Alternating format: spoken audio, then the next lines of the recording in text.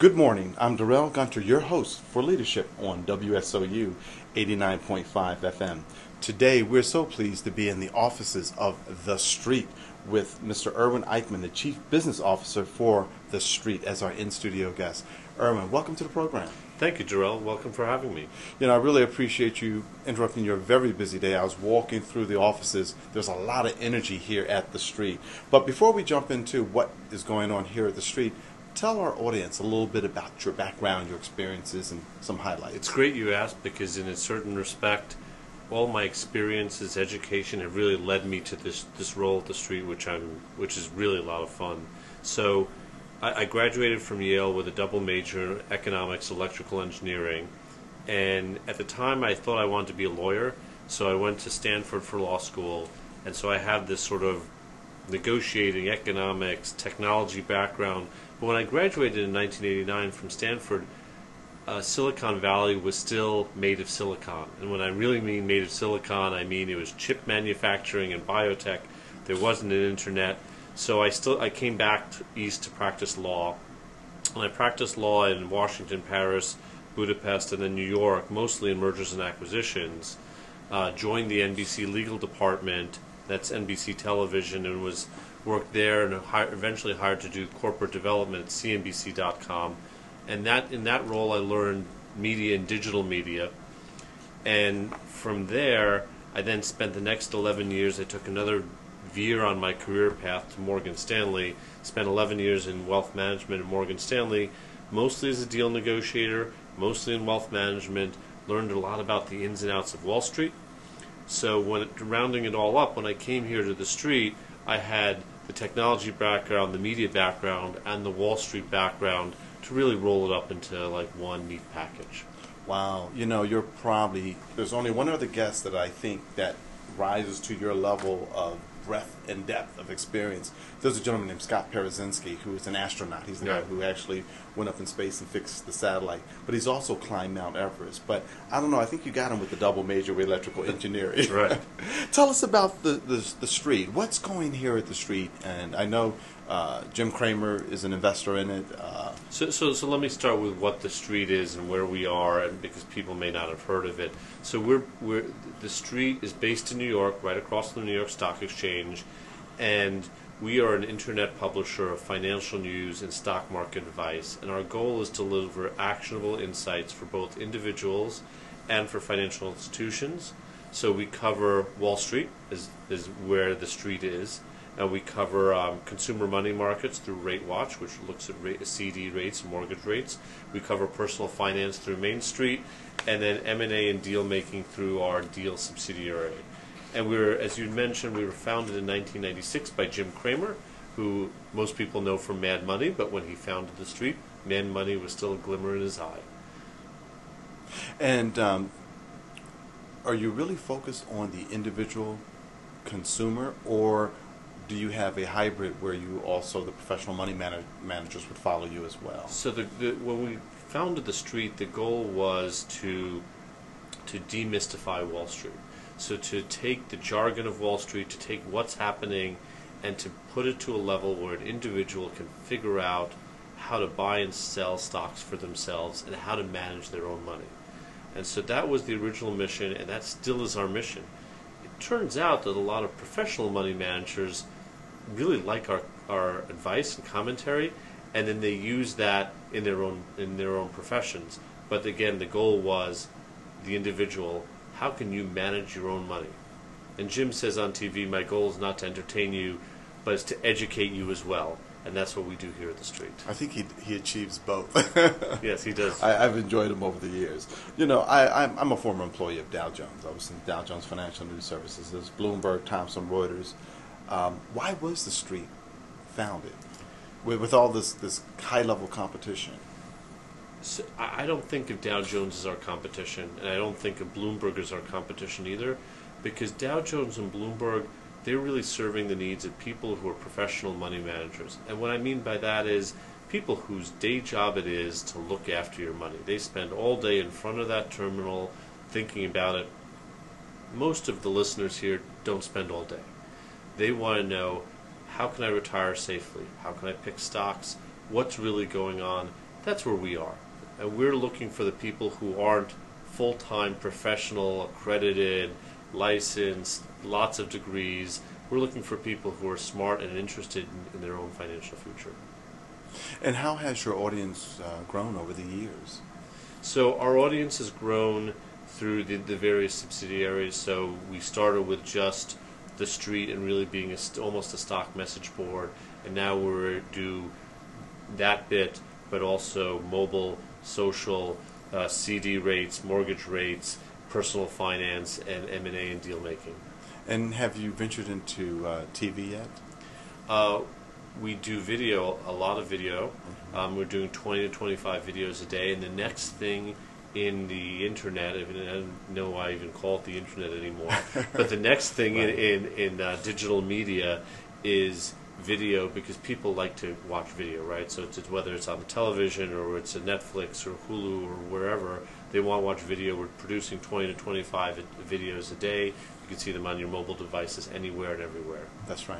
And now with smart TVs, folks are intermixing their experience with their TV sets. Oh, absolutely. We're on smart TVs also. We're on Roku and Samsung and Apple and a couple of other places. So you're up on the Samsung App Store? I believe we are. I have to go check. There's so many apps on there. There really are That's a lot, great. yes. And what is the business philosophy of the street?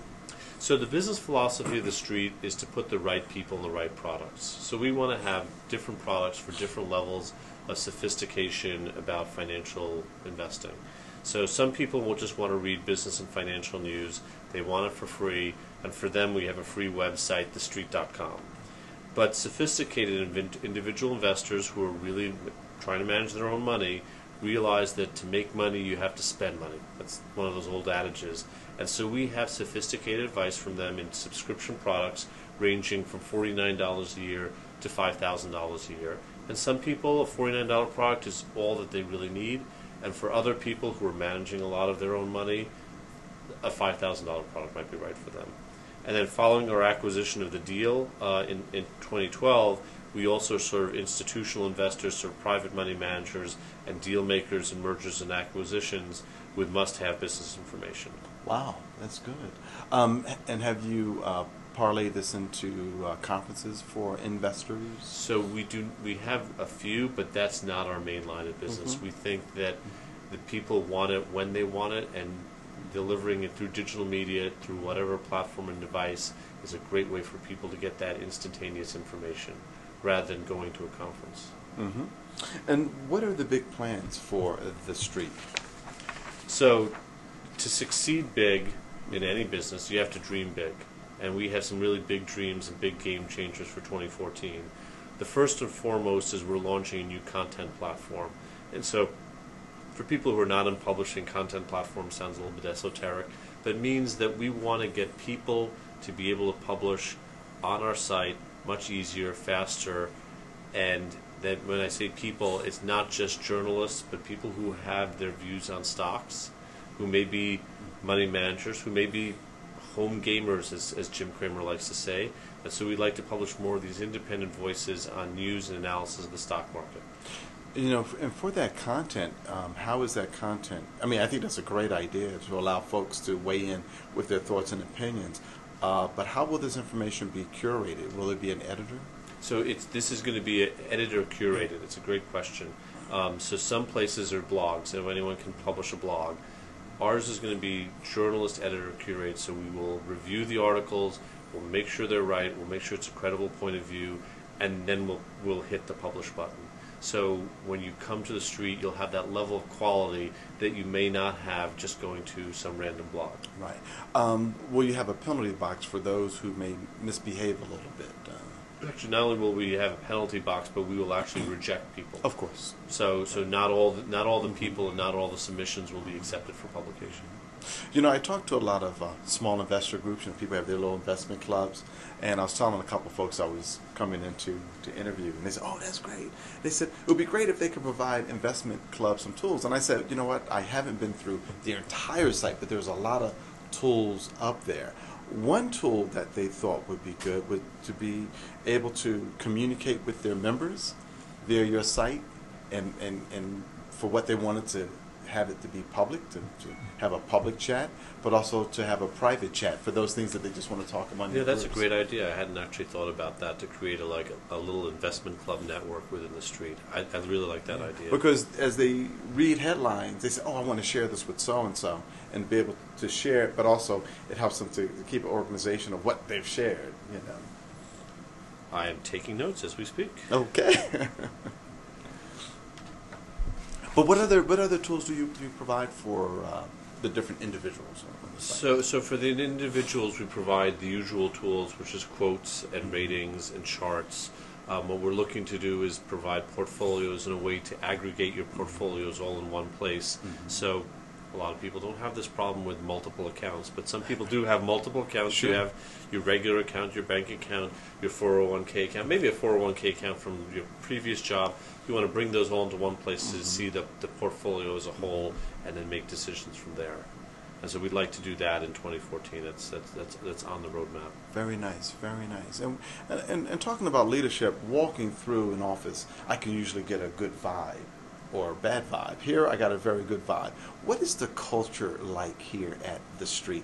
Also, I'm a graduate of Seton Hall. I teach at Seton Hall University. We actually have a trading room at Seton Hall University, so I'm going to be trying to get our grads over here. But what type of culture environment do you have here? So we have a culture of excellence, and everyone's going to say they have a culture of excellence, but we really do have a culture of excellence. The idea is that we want to train our people to be the best, and we want our people to.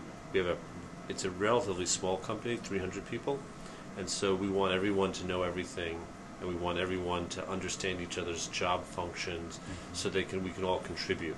So I could be working on one side of the business, but I'm making my views known on another side. They're making their views known on us. It's a very collaborative environment, so it's fun. So when the first-time employee starts, what is their first 30 days like? Is there orientation? Is there employee handbook? No, we are a very small company, so there is no employee orientation. There's no handbook. You come right to the floor and you go right into meetings. There's no half But that's a day. something, though. But there's something right that's happening. So you're doing something right. There's some type of secret sauce. Well, not secret sauce, but special sauce, if you will, that everyone is performing at such a high level of excellence. The special sauce is finding the right people. Mm-hmm. So you want to find people who are intellectually curious, who are high energy, who want to make a difference. Right. And you're not looking for people who are just looking for a paycheck and looking to fill out their job. You want people who are excited in your mission, and our mission is to bring the Wall Street to the individual investor. Fantastic, fantastic. And when did you first realize your aspirations to be a leader? I didn't really aspire to be a leader. It just happened along the way. Like a lot of good careers, it just happens along the way, and you're like, at the end of it, you go, is this what I became?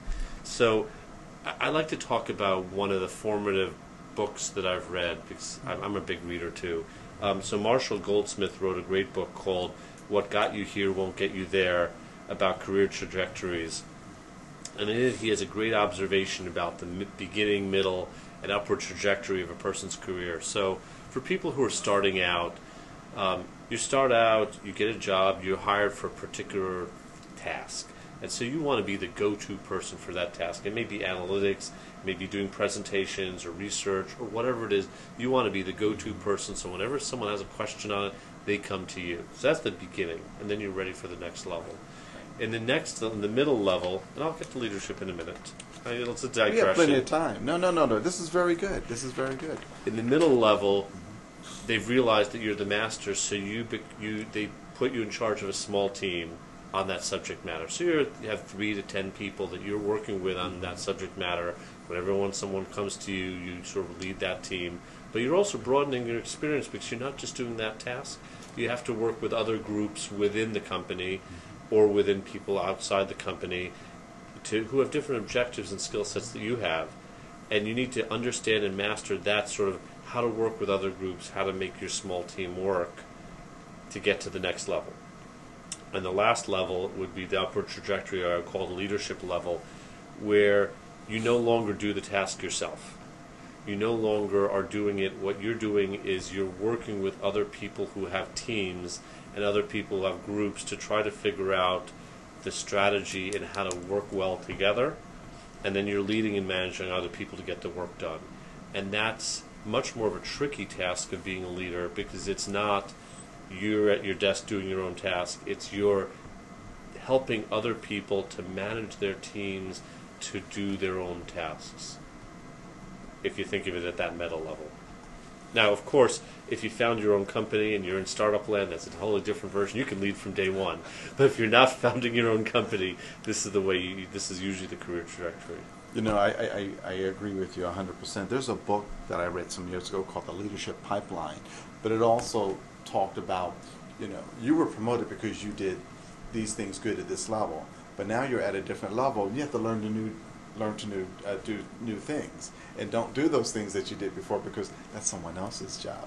It's not only someone else's job, but I've seen people fail because they tried to keep their old job. They tried to be that person who stays up late, trying to get their job done, rather than delegating it to someone else. Or actually, when I say delegating, I shouldn't mean delegating. I mean, you find someone else who's as good as you were to take over your job so that you can do the next job. That's right. In Jim Collins' book, Good to Great, he talks about finding the right people, but also demonstrating how companies can get scale. And he talked about, I always tell people when they talk to me about the concerns with management, I said, read Chapter 3, because Chapter 3 talks about the manager who did it right and the manager who wants to control everything and micromanage everything. I love Good to Great. It's one of my go-to books when I think about leadership and management, because it's a book about two companies side by side who were started the same place, but one got to great and one didn't. And what did they do to get to great? And one of the great things is the people. If you focus on the people and you focus on managing them well, you get to great a lot quicker than if you focus on other things. And how would you define or describe your leadership style? So I have a very informal leadership style, and it's manifested by listening to others and making sure that my team knows that I'm there for them, and to hear what their points of view are, because I'm not hiring people on my teams to just take my orders, because I can't know everything. As much as I want to know everything, I can't know everything. Mm-hmm. So I do a lot of managing by walking around, which is a management technique where you literally go and just talk to people, you see what they're doing, and you try to motivate them to do their best and to excel. And it's a little bit like a coach of a winning team. And I use the sports metaphor, sports analogy, and a lot of people do it. It's a little bit cheesy. But when you think about the coach of a good team, the coach of a good team has to find some players. It started with a team. They were given a team. They have to come up with some new players once in a while. The players each play slightly different positions. You have to figure out what's right for each player. And then you have to get them to work together. And then you have to motivate them to win and excel, not just to play out the season. And that's one of my great analogies. So I like to be the coach. And the other thing about a coach is the team wins, the coach doesn't win.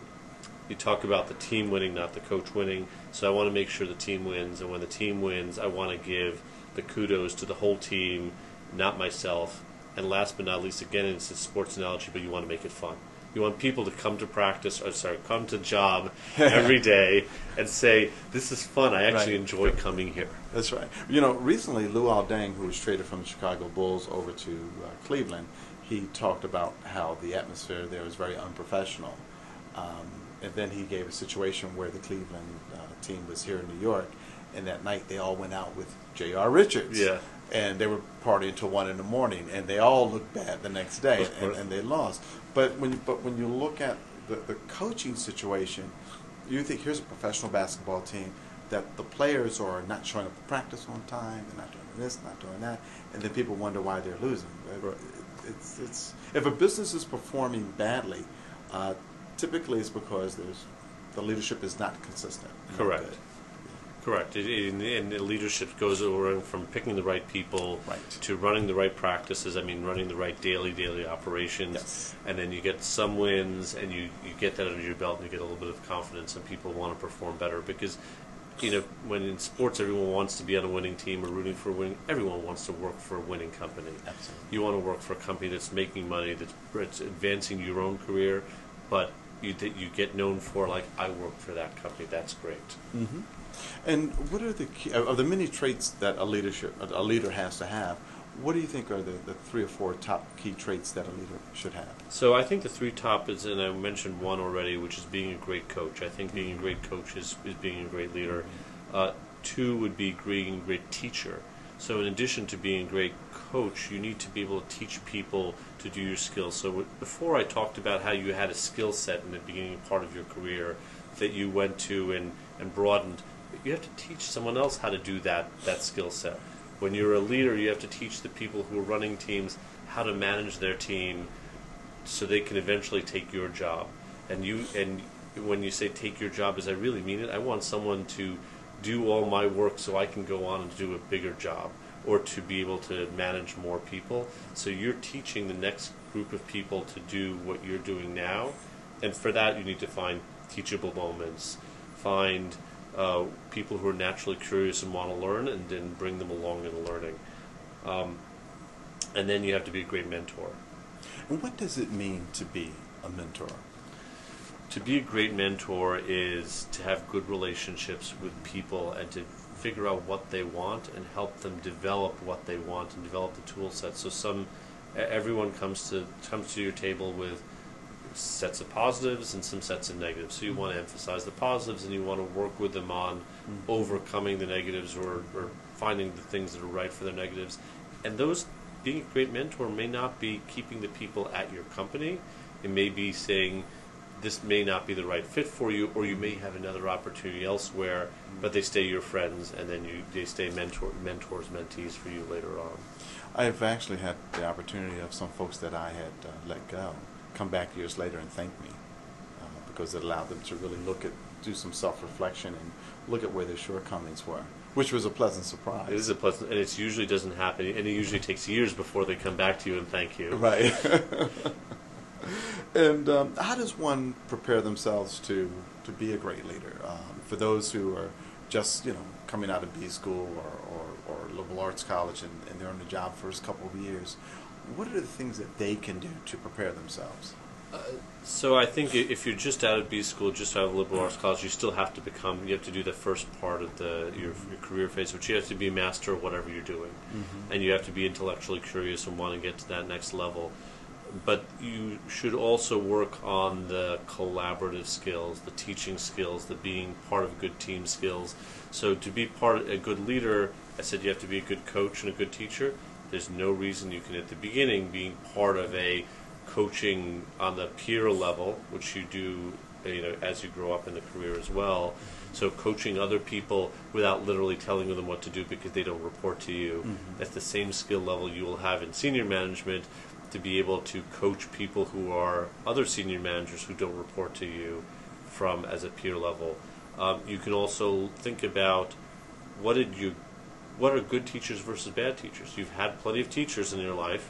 So what does a good teacher do? What does a bad teacher do? How do I mimic the skill sets of a good teacher? How do I be a good friend, which is the mentor? How do I be a good friend and mentor to someone? They don't have to work for me. You can have a mentor that's at your level as well. One of the things that I found to be very helpful is to find leaders among the ranks and folks who are trying to learn how to be a good leader. Because oftentimes when you introduce a new plan or new incentive plan, you always had the naysayers. Right. But you also had the folks that you could coach them and say, hey, I appreciate it if you just state the facts as they are correctly. Have you found that useful throughout your career? I try to stay away from the naysayers, because being a naysayer, it just is... No, I'm saying, but working with the folks who will address... Absolutely. Yeah. So when you spend your time in any place, you always want to be aligned with people who you like and who you think are going to stick around and who are going to be good people and advance in their careers. It's natural habit, not the people who are going to leave and be naysayers. And one of the other bits of advice I can give for younger people is that there's leadership opportunities abound even in large companies, and even for the more junior people. You just have to find them. Mm-hmm. Whether it's a charitable program or a volunteer program, whether it's a party committee or something where they're looking for people to help celebrate the company's something or other.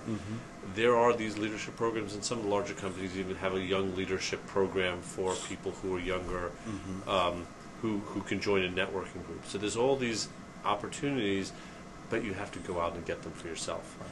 And the people who go out and get them for themselves are seen as the next generation of leaders because they're the ones who want to do these, who aren't asked to. Finally, even in your own job, there comes a time where you're sitting in your boss's staff meeting and they're saying about some initiative that they want to do, and people just look around the table and no one really wants to take it because they're too busy. Right. That's a role for leadership too. You can step up and take that on and then try to figure out how to get it done. You know, there's been a lot of articles written about the millennials. Do you find that you have to manage them differently, and if you do, what are the techniques that you use? I actually haven't found that at the street, which is great. I haven't found that the millennials are that much different from you and I, and I will say you and I just because I'm older and I won't speak for you, Daryl. I've heard these gray hairs. But I think what we're looking for is, and millennials do need to be managed differently, I understand that, but in the end, we're looking for the same type of people. We're looking for people who are naturally curious, who want to learn, and who want to contribute. And there's various ways to contribute, but if you're that type of person, that's natural for leadership. Let's talk about some of your heroes. Who's one of your top heroes and why? So I have one top hero for you, okay. And it's going to make me sound very 20th century, but that's Jack Welch. And well, he's one of mine as well. So we're in the same club. We're in the same club. So saying Jack Welch as your hero is very much no longer in style, and the millennials may even say, "Who is Jack Welch?" So Jack ran General Electric for several decades, and he took it from, in the terms of good to great, he took it from a company that was good to a company that was great, and since he left, it sort of meandered for the last decade. But his was a pure leadership strategy, and his leadership strategy was simply to hire and retain the best people and to train them and make them better. So let me talk about that for a second, because Jack was not. I worked at GE for 3 years when at NBC, when NBC was owned by GE, and he wasn't my formal mentor in any shape or form. I did meet him once, and interestingly enough, GE bought a small campus at Crotonville, New York, for a training center for GE managers, and we went there once in the late 90s, and he spoke at one of the sessions. And what I remember then, and I remember now, was Jack says his primary role as CEO is listening to people, going around, mentoring his direct reports and senior management, and not doing any other work, really.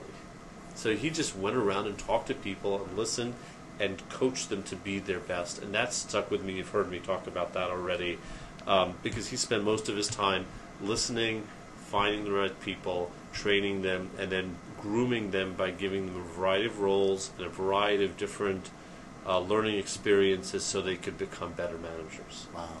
Erwin, believe it or not, we are out of time. Ladies and gentlemen, I want to thank our guest, Mr. Erwin Eichmann. He's the Chief Business Officer for The Street. Erwin, I want to thank you for coming on the program. Thanks very much, Terrell. This has been a fantastic interview. Thank you.